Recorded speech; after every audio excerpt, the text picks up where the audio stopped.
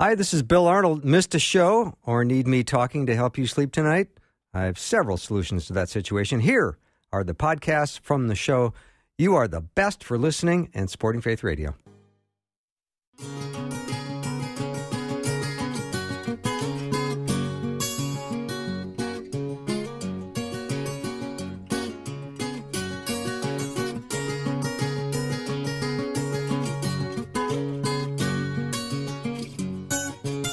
And a warm welcome to Afternoons with me. I'm Bill Arnold. We're going to have a wonderful hour. Guy Talk is going to be happening in about 60 seconds, and I've got an amazing panel today. I'm very excited about all my guests. Dr. Peter Kapsner is joining us via Skype all the way from Scotland, where he's already had dinner, and he's probably getting ready to go to bed here pretty soon. So awfully glad he can join us. Pastor Tom Brock, Pastor Tom Parish, and Justin Jeppesen is the power panel today. So we're going to open up the text line as well. Let us know if there's a subject or something you saw in Scripture or maybe you read about in the news and you just like a room full of guys to talk about it. We'd love to hear from you. 877-933-2484, 877-933-2484. Let me take 60 seconds and get things started. The great preacher Charles Spurgeon once said, "Nobody ever outgrows Scripture. The book widens and deepens with our years." How true that is. It is so important to learn and grow in our faith by getting into God's Word every day. Faith Radio can help with that. Just go to myfaithradio.com and sign up for the verse of the day.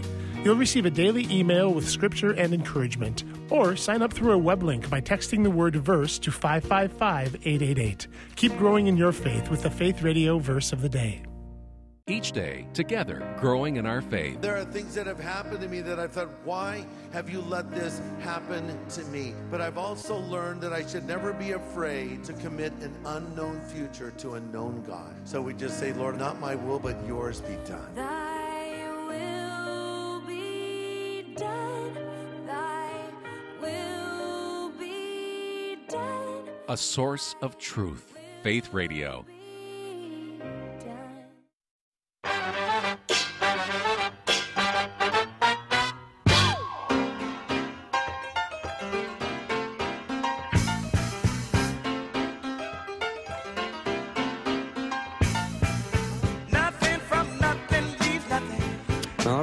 All right. Welcome to Guy Talk. Awfully glad you can be with us today. Let us know what the questions are you would like us to chew on.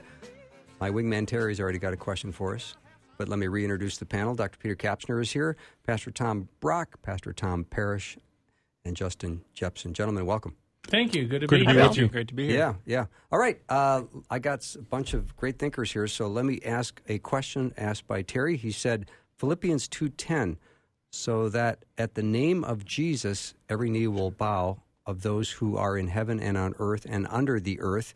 When Jesus is confronted by the Roman soldiers in the Garden of Gethsemane and asks them who they seek, and they answer, Jesus the Nazarene, Jesus replies, I am he. They draw back and fall to the ground. Is this not just a small glimpse into Christ's deity, but maybe a peek into the power of his second coming that Philippians 2:10 may be referring to? Smart listeners. Mm-hmm. Yeah. Well, Bill, it's if I big. can chime in on that one just really quickly, too. I think you and I, somewhere along the line, you and I were chatting about that very passage. I don't remember where and in what context, but I remember as we were talking, we sort of discovered that when Jesus uses that phrase, I am he, he's not just identifying himself as, yes, I'm the guy sort of you're looking for.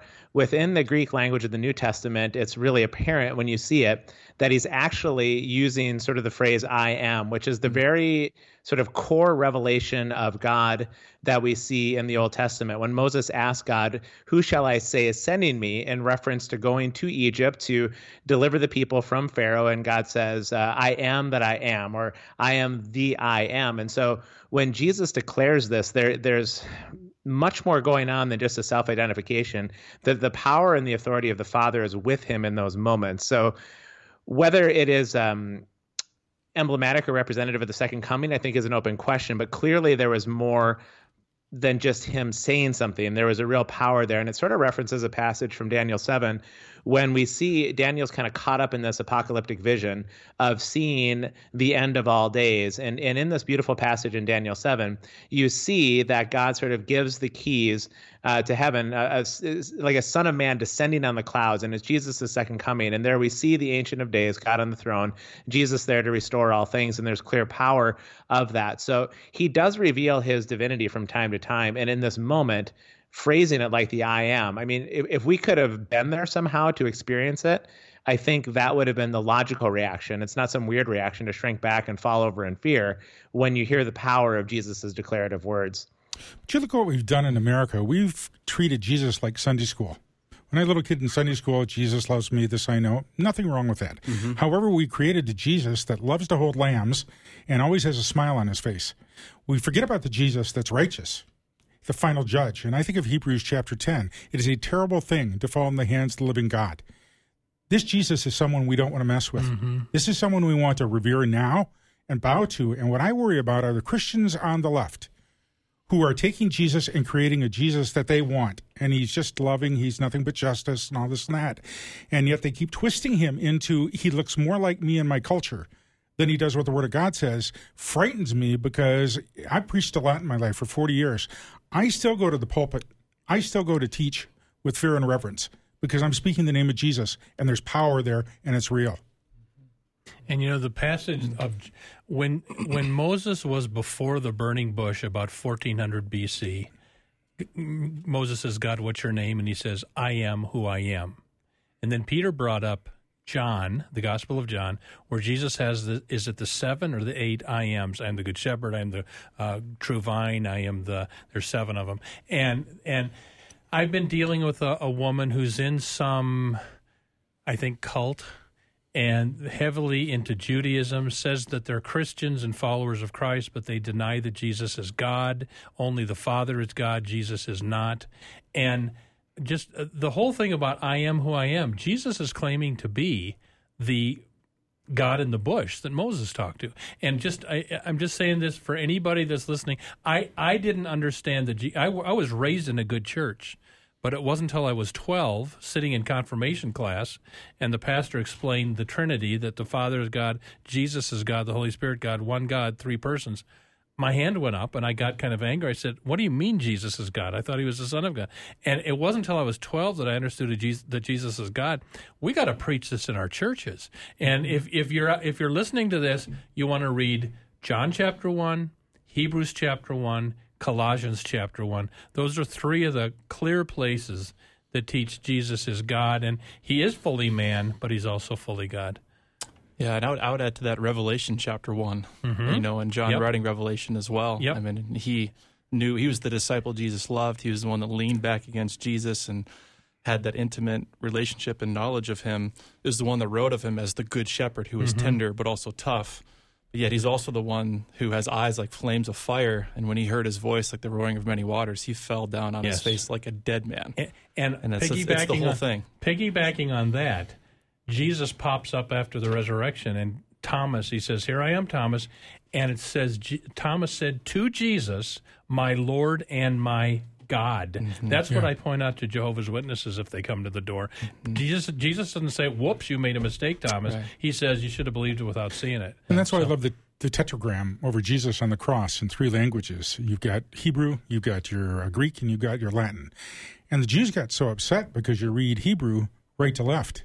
And the tetragram are the first letters of each word in Hebrew. And 90% of the scholars I read and know, and I've done a lot of work on this, it spells Yahweh. And it drove the Jews nuts. Don't say, "I am the king of the Jews." They wanted it changed. And right there, even on the cross, we get this witness of who Jesus is. He is Yahweh, hanging on the cross for the sins of the universe. Yeah. And, this woman I've been kind of going back and forth with, there's kind of this arrogant, we understand the Bible properly. Jesus isn't God. Only the Father is God. And everybody else is in darkness. And it's just so sad because she's so close and yet so far away. I know. Yeah. It's like a song, like a Carpenter song or something. But I don't know. Yeah, anyway. What were you going to say, Justin? No, we could talk about this the whole hour. I mean, that's just the beautiful thing about Jesus. It's really the full picture.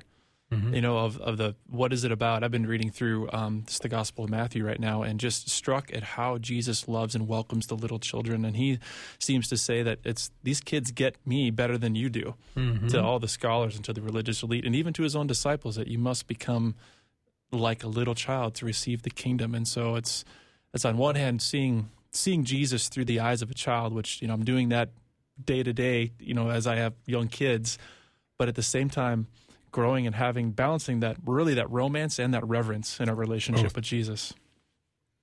So, Peter, do you have anything to add to that? I mean, you already gave a wonderful response, so I understand. Yeah, no, I mean, I just going back to this, the one thing, I do appreciate sort of this reduction of who Jesus is, and it's a topic for another time, but the Jesus of our culture, who's sort of this, permission-giving kind of nice figure, who sort of where love is the same as tolerance and embrace and all of that, certainly is not the Jesus of the Bible.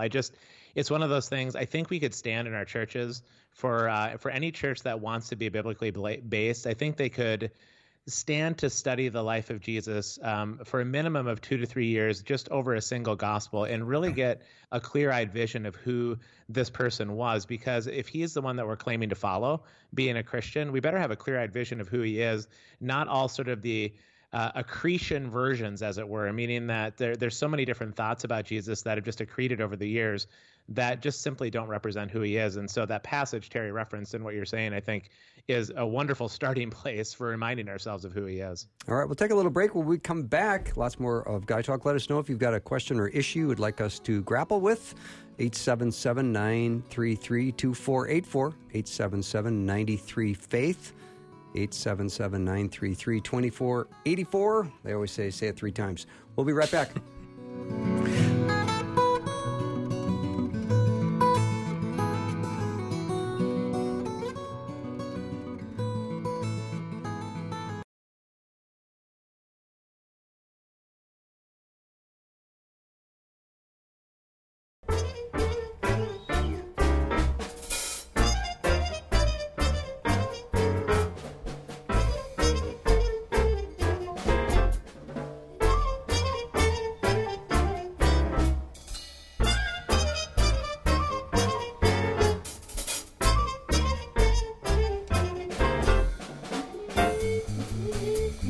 I always have to wait for that part. Isn't that nice? That's some kind of a toe-tapping tune, Bill. Yeah, thank you, Tom. That was my Lawrence Welk, if you didn't catch that. I didn't catch it. I'm glad you helped me understand what the impression you were doing. There's always a sign that it's not a good impression. Thank you, boys. Okay.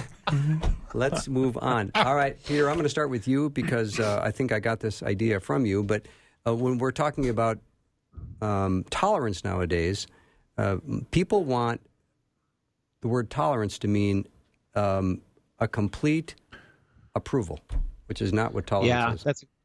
That's exactly right, Bill. I think, I don't know about the circles in which you all run, but certainly tolerance and approval and love are 3 words that you could, for many people, you could put them in the same basket, maybe write them on a piece of paper, pull them out. And for many, all 3 of those words would mean the exact same thing.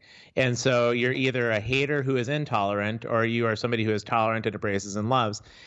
And again, it gets back to one of those things where I think it's really helpful to sort of dig a little bit beneath the surface in Scripture and find out what at least the writers of Scripture meant when they said these words. It's not really that much of a mystery. It's not terribly hard to do and to learn the tools. And in my classes, it usually takes the students just even one day of learning how to use some of the Bible study tools and get beneath the surface and see what these meanings are.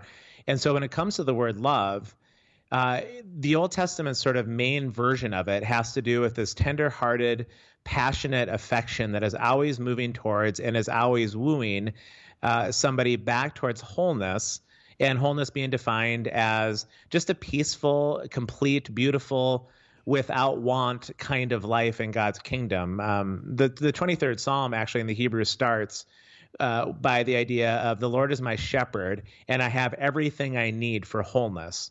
And so you have that wholeness piece, and then you add the agape piece of the New Testament, meaning a willing to self-sacrifice, and you put these 2 terms together, and you have a God who is wildly and passionately affectionate towards us, like a parent towards their children, and then is willing to give up himself all the way to the point of becoming flesh and dwelling among us and dying on the cross so that we could be whole. And so there's this beautiful self-sacrificing that happens, not because God's gritting his teeth, but because he loves us and he really wants wholeness. And so in all of that, when God excludes certain behaviors, like say maybe homosexuality or maybe, stealing or lying or these different behaviors, it's not that he's holding out on us. It's because his love, by very definition, excludes those things which are going to be harmful to our soul.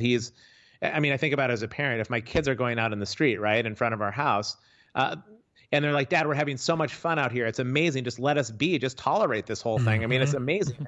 And I know there might be a car coming around the blind corner at any minute to wipe them out. The loving thing to do is to actually exclude them from playing in the street, no matter how much they think in the moment. Playing in the street is the very best thing that's happened to them. And so we have to unwed this idea of tolerance from love and really, again, get a clear-eyed version of love, because it's a beautiful invitation. And then from that place, you're like, well, I'm not going to tolerate that, not because I'm some big mean curmudgeon in the sky, but because I love you. So, Peter, I was years ago, I was being interviewed by a secular radio show host, and I had publicly talked about my personal struggle with same-sex attraction and the temptation of all that. And this secular host says, well, Pastor Brock, you have these feelings. Why don't you just go with this as who you are? And I said to him, I'm glad I didn't. I'd be dead. A lot of people have not made it to the age I'm at because they went with it and they're dead. And God only wants what's best for us. And if he says don't jump in a cold lake, he has good reasons for saying that. So what's weird, I'm Tom Parish and I have fought in liberal Lutheran circles for many years. The people who are promoting transgenderism, homosexuality, abortion rights in the church in the name of Christ, they think they're being loving and they're hurting people. That's what's really sad. If you take it is sad. Go ahead. Yeah, Peter. I was just going to say, that the fruit of these things bearing themselves out over time. You just referenced that, Tom, is that it's interesting within the transgender movement. You're starting to see that millennial attitudes are shifting to become less permissive about transgenderism, which is super unusual given what you'd expect. But they're seeing now 2 to 3 to 4 years into the acceptance of transgenderism and gender reassignment surgeries, that young people are actually becoming more depressed, more anxious, more confused on a general basis. And so the false promises are being revealed, and they're like, hang on a minute, maybe this isn't what we actually want to do. And no matter how much it seemed right in the moment, the heartbeat of God's kingdom is that we trust that he knows what's best, and we lean into that even if we don't understand. And Jesus said, whoever would come after me must deny himself. Yes. Not do whatever you feel you are. You deny yourself, take up your cross, and follow him. So, years ago, I taught speech and debate when I taught high school, right out of college, before I went to seminary. Interestingly, I always taught my students this: whoever can define the debate will win the debate. In other words, if I can define the parameters of debate, I can set up the question I want. I can set up the parameters you've got to respond to. I've already won. And that's what the culture is doing today. The parameters are get Jesus off the throne, make love, tolerance, and acceptance the throne, the center, and that way you're really a wonderful person. But you think about it, the devil's worked overtime to remove Jesus from our consciousness, even to get the name of Jesus spoken in most churches today. Is a nightmare. We talk about God, God, God, God, God, and we live in a pluralistic age where there are thousands of gods, but Jesus is a different matter, and we've got to get back to that. My niece got married by a very liberal United Church of Christ pastor. He didn't mention the word Jesus. He did talk in vague terms about the energy of God's love and tap into that energy. It sounded more New Age than anything. But yeah, if you can preach a whole sermon without mentioning Jesus or God the Father, something's wrong. Right. Well, it's interesting you say defining the parameters, how even our culture is redefining the definition of terms. So, the original meaning of tolerance was actually to be able to endure error in light of the truth. And if you look at someone who's the most tolerant, it's Jesus. Mm-hmm. I think think of all his false trials and everything that he went through the night of before his crucifixion, during his crucifixion, and yet he said he loved his own, he loved them to the end. Mm-hmm. And that he held on to. So his mode of operating was he absolutely refused to budge on the truth, but he was extremely loving to the most messed up, sinful people. Yeah. I think we got to keep that balance. We're all messed up, sinful people, but do not I mean, I had an email, Pastor Brock, should I go to my nephew's gay wedding? Mm-hmm. What should I do? And I wrote her back. I said, I would lovingly tell him, I love you, I'll always love you, but because I love you, I'm not coming to the wedding because I don't want you to go into a behavior that will have a bad eternity for you. And so we do both. We love and we hold the truth, and we don't budge on that. Yeah. Yeah, and it's been said, and I think there's something to this, that, I mean, Jesus was the one who was full of grace and truth. Mm-hmm. There you and go. I think love is the thing that holds the tension between Amen. the two. That's good. I think also one of the problems I see in the culture, and the last 25 years I've dealt a lot with the occult, witchcraft, you name it, demonic, whatever terms you want to use. And there is a movement to try to keep everybody away from the name of Jesus because there's power in the name of Jesus. There's no power anywhere else. And when you use the name of Jesus and you know how to properly use it, whether it's with the demonic, whether it's with people caught up in things, incredible things happen. But early in my ministry, I had a woman that tried to commit suicide. She was a young mother, had a couple of kids, and she had slit her wrists, and then a neighbor found her. And I went to visit her afterward, and I said, well, what was that like? Why did you do that? And she said, I was just depressed. I said, well, then what happened after your heart quit? Because they had to restart her heart. And she said, I don't want to talk about it. I said, I do. Mm-hmm. And so we talked for the next hour and a half. She said, Pastor, you won't believe this. I went to hell. And she said, if you think this is real, you should have been where I was. I said, well, what'd you do? She said, I kept screaming, God, God, save me, God, save me. Well, what happened? I kept descending further and further. It was absolutely horrible. I said, well, then how did you come back? How did you get back? She said, I remember from Sunday school, Jesus loves me. This I know. And I said, Jesus, save me. I woke up in recovery. Wow. There is power. We don't use it enough. Power We don't understand it. And it's got to be brought back to this culture. C.S. Lewis said, do you want to know how to wreck a fancy dinner party? He said, wait till there's a lull in the conversation and mention the word Jesus. Absolutely. And watch people get nervous, tear into their water glasses, and change the subject. Because it's the name of power, and if you're not living under his authority, can we please change the subject, you know? Acts 4:12, salvation is to be found in him alone. In all the world, there is no other name by which you can be saved. So there's no name more powerful than Jesus. It will divide a room faster than anything. Yeah. And it is interesting, you know, when you talk about taking the Lord's name in vain, and people will say Jesus Christ in a way that is in vain, it's purposeless. Yeah. Why is it only his name? I've never heard anyone stub their toe and yell, "Oh, Buddha!" Amen. You know, Right. or Muhammad. You know, there's something there is power there. Yeah. And to be used properly is to worship. And I want to ask people to do something I developed years ago that I still do. Whenever I hear someone say, "Oh my God," I stop and I pray for them. I pray for people a lot because of that habit. Bet you do. And it's people don't know that they're taking the Lord's name in vain, but it's worse when they say Jesus Christ. But oh my God is bad enough, you know. All right, we're going to take a little break. If you have a question or an issue you'd like us to discuss, let us know what it is, 877-933-2484. Rebecca, I'm going to ask you to pull that music down a little bit.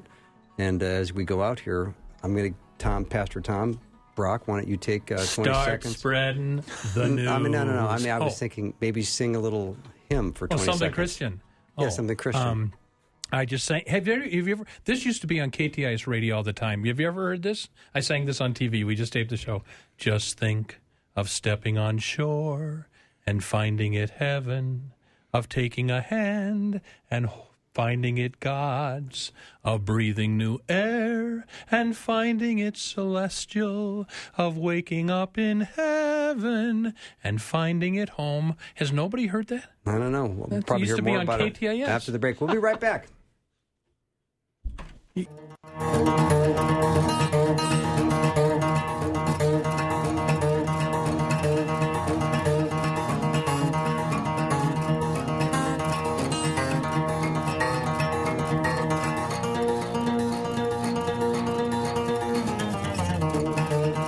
Welcome back to the show. Guy Talk's underway. Got quite a power panel today. Dr. Peter Kapsner, Pastor Tom Brock, Justin Jeppesen, and Pastor Tom Parish is the team. Let us know if you have questions, anything you'd like us to chew on. We certainly love to hear from you, and we would be happy to talk about just about anything. So what about the United Methodist Church? Seems to be collapsing faster than usual. Sure is. I interviewed a while ago 2 conservative United Methodists, and they knew this was coming. And I don't know, maybe you guys have read more about it than I do, but I think the conservatives are okay with the split because they get to leave and keep their property. And actually the liberals are paying them like $25 million. But if I misunderstood this, I hope I didn't, but I think the liberals get to keep all the seminaries and everything, which is I could be wrong on that, but I don't know of any seminaries that are going to go to the conservatives. If somebody knows that, give us a call. But it's inevitable that it's come because you can't serve 2 masters, and the United Methodist Church has been doing that for a long time. And so many denominations have moved into that because we want the world's approval more than we want the Lord's approval.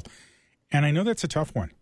But, as I've traveled overseas to Nepal, Bangladesh, those areas, and lived among those people in the jungle, they are willing to die for their faith in Jesus. They are willing to put up with anything that comes their way. They expect their families to be brutalized, and they think nothing of it. And I remember saying to one of them, well, is it worth it following Jesus to go through everything you go through? And one of the guys who had been a former Muslim who had met Jesus in a dream looked at me with his funny face and said, it's almost like you want to say, what's wrong with you? Uh-huh. He said, of course. Yeah. There's nothing better. We know the truth. We know where we're going. Yeah.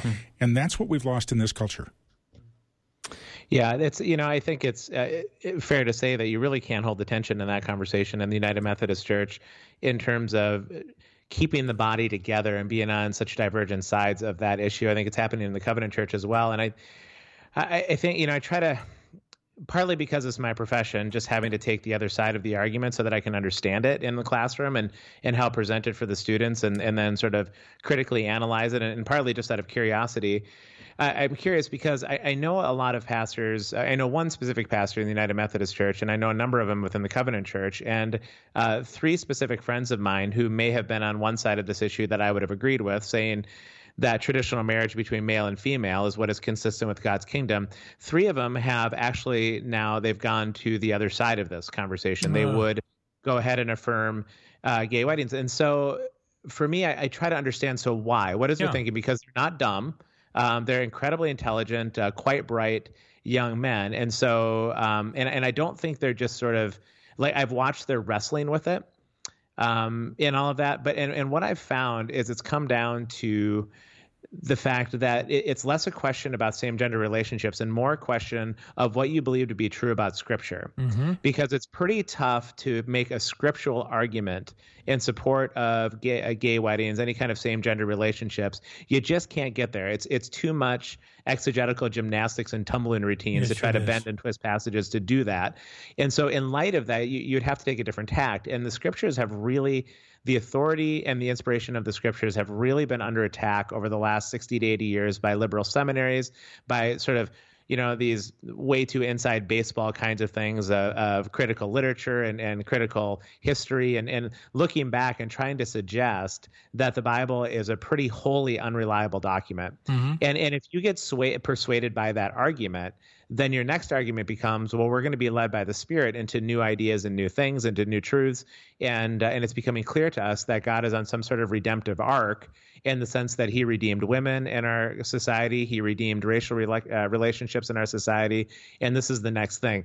So that's the thinking that is underneath it that people are being persuaded by. Yep. And I think trying to understand that thinking is it can be really helpful, because I'd be careful to not label people as sort of dumb or they're just deciding to harden their hearts completely. But there is a delusion, and there is, I think, oftentimes for reasons that people we know close to us are now coming out as being gay or lesbian, and we don't want to turn them away, again, for understandable reasons, and you don't know how to act. It almost feels safer to you somehow to reimagine what Scripture means versus excommunicating your loved one. Mm-hmm. Like when faced with that choice, I can see the rationale, even though I don't agree with it. And I would hate to even be at all interpreted as supporting of that right now. I'm just trying to understand it at its core.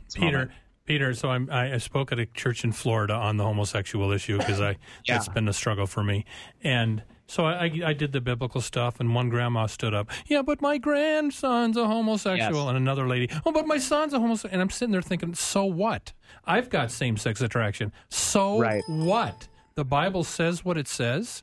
And, an old pastor who's now dead, when we were fighting this fight in the Lutheran Church, said, and to a bishop who was very liberal, Scripture remains an immovable obstacle to the acceptance of homosexuality. And this was a bishop who was promoting the view that, well, yes, promiscuous homosexual sex is wrong, but a committed relationship's okay. And he said, that's like saying, well, it's wrong to rob a lot of banks, but to rob one bank consistently, that's okay. And my question is, these people that were conservative and now they have turned around and become liberal, what's their motive? Why? Why give up the truth? Like what you just said, because it feels better, so people will like you, I suppose. And I think some of it is kind of an arrogance that we're enlightened now, and we know better than all the Christians who have come before us. Mm-hmm. Well, we've intellectualized. Go ahead. Yeah, go ahead. We've intellectualized Jesus. He's an abstract. He's not a real human being or a real God that we've got to give account to. Think about it. If every night at 6 o'clock, after a long day at work and dealing with gay people and everything else, we had to sit down in front of Jesus for 10 minutes and give an account, and he would say, wrong, change your mind. No, that's not the way you should think. I think a lot of us would be different, but we don't get that. We read the Scriptures or we don't read them. We don't get the confrontation of Jesus, but we do get the confrontation of people that disagree with us. Yeah. And human nature is to give in to that because we get tired. And there are very few people that can go long-term in the storm and still stand. Well, and Tom, what Peter said about these people changing because of relatives and stuff, I just remember that with it's going. I can see it. I can't remember what I was going to say. Yeah. Next. A little. Senior moment. While you're Tom. Okay, no, I'm sorry. Here, oh, there it is. It came back. Okay. People will ask, how can some of these liberal pastors get around the? What do you mean, darn? How can some of these? do we need to go to a break? Okay. No, but they'll say, how do they get around the clear teaching of Scripture on these issues? And I'll tell you how they do. The motto of the most liberal denomination, the United Church of Christ, do you know what it is, the motto? God is still speaking. Meaning, maybe he was against abortion and homosexuality and premarital sex in the first century, but he's saying new things today. And what are those new things? Whatever I say, he says, that's what he's saying. That's how they get around those hard Scriptures. Yeah. And what's really interesting, not to minimize the presence of this conflict within our country and the West and North America, but it's been interesting, the little that I've heard about the breakdown of the United Methodist Church and how that's affecting other nations. You look at the church globally, and because the Methodist Church has sent out so many missionaries, there are African United Methodists that are going back, and actually one of them that said something rather bold, said, we've already been colonized. We don't colonize us with your American conflict over here and making us divide. And because they're conservative. Because they're all unified on this issue. Yes, they are. But I think to bring it back around, it does go back to tolerance. And in order to know what we're supposed to tolerate, we need to know what's true. In order to know what's true, we need to we have to be clear on what's our authority by which we determine what's true. Oh. And if it goes back to, when Peter was talking about the veracity of Scripture, if it's not that, then what is it? Because everyone has an authority that they subject themselves to. Yep. It might be myself, my own intellect. It might be my emotions. It might be my own community. But everyone has an authority that they subject themselves to. And when you reject that authority, I mean, everybody was talking about Ricky Gervais and what he said at the Golden Globe Awards, barbecuing Hollywood for preaching to us when they have supported for years, like Weinstein and all that. And he said, please don't give political speeches tonight. You are in no position to preach on morals to the American people. But the bigger thing of the night, did anybody watch it? I taped it and watched it. Michelle, is her last name Williams, gets Best Actress. Yep. And she got up and praised abortion rights. I'm here tonight because of the choice that I made to have children when I want them. And her basic point was, because I had an abortion years ago, I'm able to receive this Oscar tonight. And I thought, what? Oh, it was a horrible statement. And of course, she was loudly applauded. So I did a little check. She was raised in a conservative Christian home. But once you reject that, it is anything goes. And praise God, her mother did not choose abortion. No, that's right. I was hoping somebody would get up afterwards, knowing it wouldn't happen, and say, tonight I want to thank my mother because I wouldn't be here if she didn't choose to give me life. Right. But nobody did. Mm-hmm. All All right, gentlemen, Pastor Tom Parish mentioned witchcraft. It seems that there is this normalization, especially in literature for young adults. Any thoughts on that? I'm getting pushback from my teenage daughter and my husband. She has suffered from nightmares since she was little, so it seems prudent to guard closely against that. Am I overreacting? I keep thinking about that enemy crouching at our door. If we crack the door for him, he will not try to take advantage of that loosening of our guard. Thanks for your thoughts. Well, I know how real it is, and I didn't go looking for this in my ministry. I thought I was going to preach and teach the gospel, but I kept having people literally show up at my door, even when I was at Hope with Tom, and I'd say, well, why are you here? I've never met you. Well, I heard a voice. It said, go in and talk to him.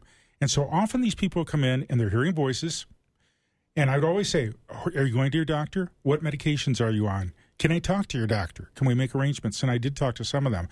The reality is children are the most vulnerable to this kind of thinking. You look at teen suicide rate today. And we talk about, well, it's the culture and it's the intolerance and everything else.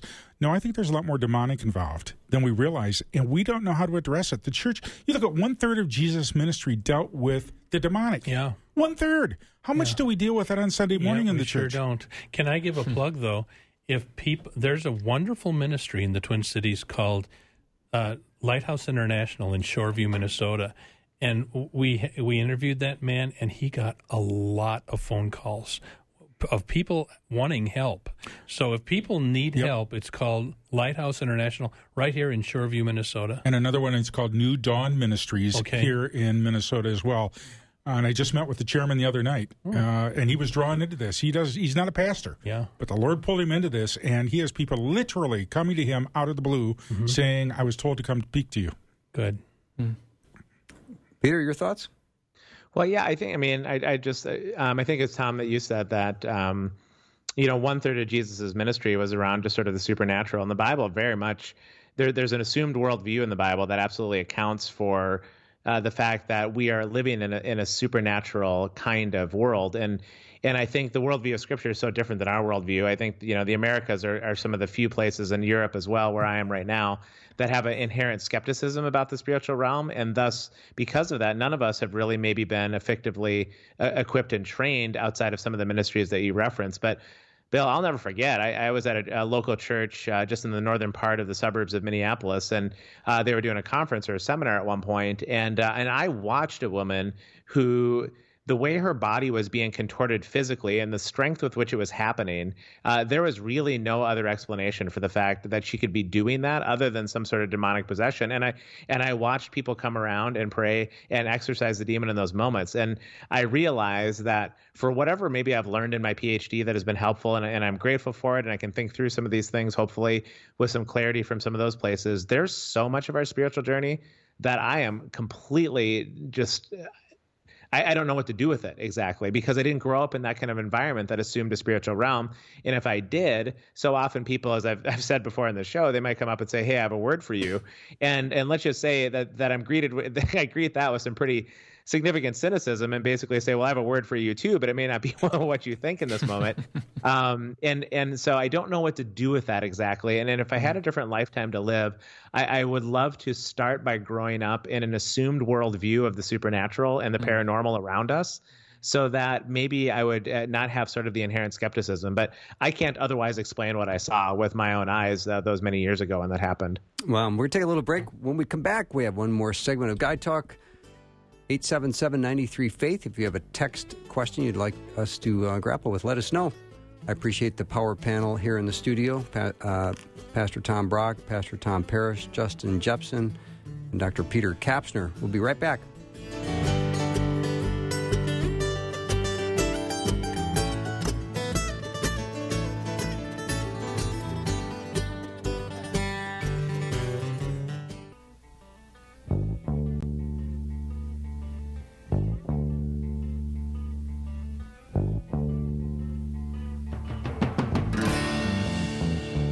Welcome back to the show. Enjoying Guide Talk today. Great power panel in the studio. We're still got some questions coming in. Madison wants to know, how do you trust Christ with your mind and thinking when you feel lacking in faith or insecure in your relationship with Christ? How do you explain trusting Christ over trusting your own mind? Pastor Tom, you want to jump on that one? Yeah, that's a good question. And what it comes down to is you've got to make a decision somewhere along the way. And I started trying to do this a long time ago, that when my emotions would get in the way, when I would get fearful, whatever else, I would go back and say, but Jesus said, and Jesus is the truth. And I found that if I kept going back and doing that over and over and over again, I began to make the transition. Because it's really easy to let my emotions overwhelm me, my fears. I mean, I've had cancer. I've twice come near death. I know what that's about. And so you can get really fearful until you say, wait a minute, Jesus is real and Lord, and he's the only one I'm going to trust in because he gave me life and he will take my life when the time comes, and I will be with him forever. And it took away most of that fear. Now, that's not to say I don't have moments. We all do. But it is not the dominant drive of my life anymore like I see in so many people. All right, Tom, you got a groupie, just so you know. A listener named Michelle said, loving Tom Parish, Bill, book him for a show. Yeah, like I'm putting you on solo. That would be dangerous. Yeah. Thank you, Michelle. Do you know her? No, I have no idea. No, very sweet. Just a listener that likes what you're saying. That's good. All right. Anybody else? Yeah, I guess I'd have to know more of where this listener's coming from, but I think if it's coming to the point of, having intellectual doubts, I think sometimes we can be afraid of those, and I think sometimes doubting is actually the pathway to deeper faith. Right. And so I would say, for this particular listener, stay in the Word, immerse yourself in Christian community, and don't.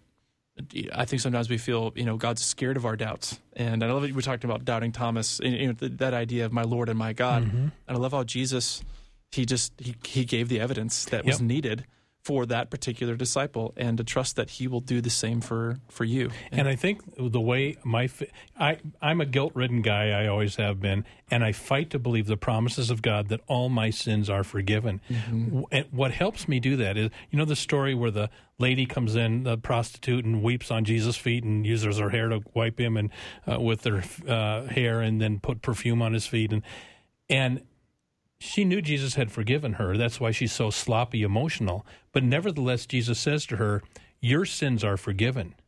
And the question is why he did that when she already knew she was forgiven. And it's called the absolution. Your sins are forgiven. And here's the deal. A lot of churches used to, and every Sunday you confess your sins in church, and then the pastor pronounces the absolution. Or you go up to communion and they say, shed for the forgiveness of all your sins. The promises of God, the Christian fellowship, helps me do what this caller is talking about, put my mind on Christ instead of get sucked into what my evil, misled feelings are telling me all the time. And so Scripture, Christian fellowship, Holy Communion, talking with other people deeply about the Lord, clinging to the promises, I think that's the way you get into the mind of Christ rather than your own emotions. One of the advantages I've had being married to my wife for 47 years, and she's a teacher and then was a principal, is that I would preach and I would say, we need to repent and trust Jesus. And afterward, on the way home, she'd smack me upside of the head and say, well, how do you repent? Why aren't you telling people what that is? I said, well, what do you mean? She goes, well, what are the steps involved in repentance? And if you're using terminology like repent and confess and trust in Jesus and personal relationship, but the pastor, the leaders, the teachers don't define that in a way that's practical, most people have no way to grab onto that. And so they turn to secular psychologists, they turn to secular counselors, because at least they try to give them some practical tools to deal with this. What we just keep saying is trust Jesus. Well, that's true. But it's more than that. How do you trust Jesus? And so I learned a long time ago that in both preaching, teaching, and writing, I better spell things out. And I can be wrong. You can tell me that my outline is wrong, and that's okay. But at least I'm trying to do something that gives people steps on how to deal with this rather than just wonder, what does it mean? Yeah. Do people misuse the saying, it was God's will? Yes and no. I'm biting my tongue on this one. It can be a handle, something that you can say if you don't know what to say, but does it get misused? I think it's always true, but you don't always say it. I think if this is the way I believe, some Christians would disagree, if I got a death sentence from the doctor that I've got 3 months to live, I would see that coming from the Lord.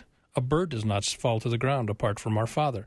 Now, I wouldn't rush up to some poor guy that's been told, that's God's will, because that's ridiculous. But it's still true. Mm-hmm. God works all things according to the counsel of his will. What is that? That Ephesians 1? Ultimately, a Pharaoh can... Moses says, don't send me I can't speak. And God says, who makes man deaf, dumb, seeing, or blind? Is it not I, the Lord? And Micah says, can a disaster come against a city unless the Lord has done it? That shows God in control of our catastrophes, and I like that. Some people want it to be chance or the devil. No, I want God to be in control of my cancer, so... But it's hitting the balance of that. I mean, I've buried 4 children in my ministry. One choked to death on a pea at 18 months old. My own grandson was killed by my former daughter-in-law by her own behavior, and he was only 6 weeks old. Mm-hmm. I've had 2 murders and a couple of, quite a few suicides. So it's really hard to say to a parent who just buried their 18-month-old child, that was God's will. Yeah. Now, it may be true in the long run, but not true in the sense that God said, hey, that child doesn't have a chance, and I'm going to wipe that baby out before they can get going. Mm-hmm. But that in the midst of all of that, that's where all things work together for good. The Lord will weave his will through all of that to bring it where he wants it to go. But in terms of, does Jesus grieve over our sinful behavior? And so much of the pain we have in life is not simply due to nature, is not simply due to circumstances, it's due to people. Yeah. And there's the problem. We are the issue, and that's where we have to address it. So sometimes you can literally say it is God's will. On the other hand, what can the Lord take out of that if somebody murders somebody else, especially a child? Well, you think of this, though, Tom. Joseph's brothers threw him in a well, tried to kill him, sold him into slavery, and then later Joseph says, you meant it for evil, brothers, but God meant it for good. Yes. So that's the Genesis 50:20 is the Romans 8:28 of the Old Testament. Yeah. That God works all things to the for the good of those who love him. I agree. Yeah. Here's the struggle, though. You have 25,000 children who die of starvation every day in this world. 25,000 today, 25,000 tomorrow, 25,000 the next day. How do we even talk to Christians about that makes sense, that our loving God who died for us on the cross is responsible for those children dying? And we don't have good answers. That's the problem. We don't have a good way of addressing that. And yet, in the midst of that, Jesus is still Lord, and he still will have the final word. Yeah. Yeah, I think that this is the understandable, troubling question, right? And if somebody has all the answers for it, then they'll be the first in theological history, as far as I've seen with that. So I'm always a little hesitant to chime in on these, because anything that I might contribute, I would reserve the right to be a rough draft, because I just think it's a really difficult issue. I think one potentially promising pathway to throw in there is that the scriptures are also relatively clear that the current state of this world is that it's being ruled by the principalities and the powers of the earth or the air. I mean, this present darkness is what it's referred to, and it's a place where there is an entire lack of shalom going on, because it is being ruled temporarily in these ways. And one way to think of God's sovereignty isn't necessarily that all the affairs of the earth are happening because he deems it so, but his sovereignty is that he will redeem and restore, and that at the end of the day, the only thing left standing is his sovereign kingdom. And so as travelers and aliens and sojourners in a foreign land, we're traveling towards our destination, and our destination is secure. The redemption is coming, but the journey is going to be fraught with peril. And so again, I think somewhere in there we have to account for the fact that we're living in a time and an age that isn't that at least somehow this present darkness is having sway. Mm-hmm. All right, gentlemen, thank you so much for joining me today on Guy Talk. We're down to our last minute, which means, Tom, I'll give you another 20 seconds, 15. What would you like? No Sinatra. Belt something out. Belt out an old hymn. And you can sing this with me. Sure, Rebecca's Under the Weather. Oh, you got to be solo. I'll sing it again. There is a fountain filled with blood, drawn from Emmanuel's veins, and sinners plunged beneath that flood lose all their guilty stains. That's the best old hymn. That's a beautiful one. I love hearing that again. Yeah. Gentlemen, thank you so much. I look forward to the next time we gather together and enjoy this time of fellowship. It's been wonderful. If you missed any of it, go to myfaithradio.com. You can go to the web page and the show page and start it from the beginning. We'll take a little break, and I'll be back with Hour 2 in just a minute.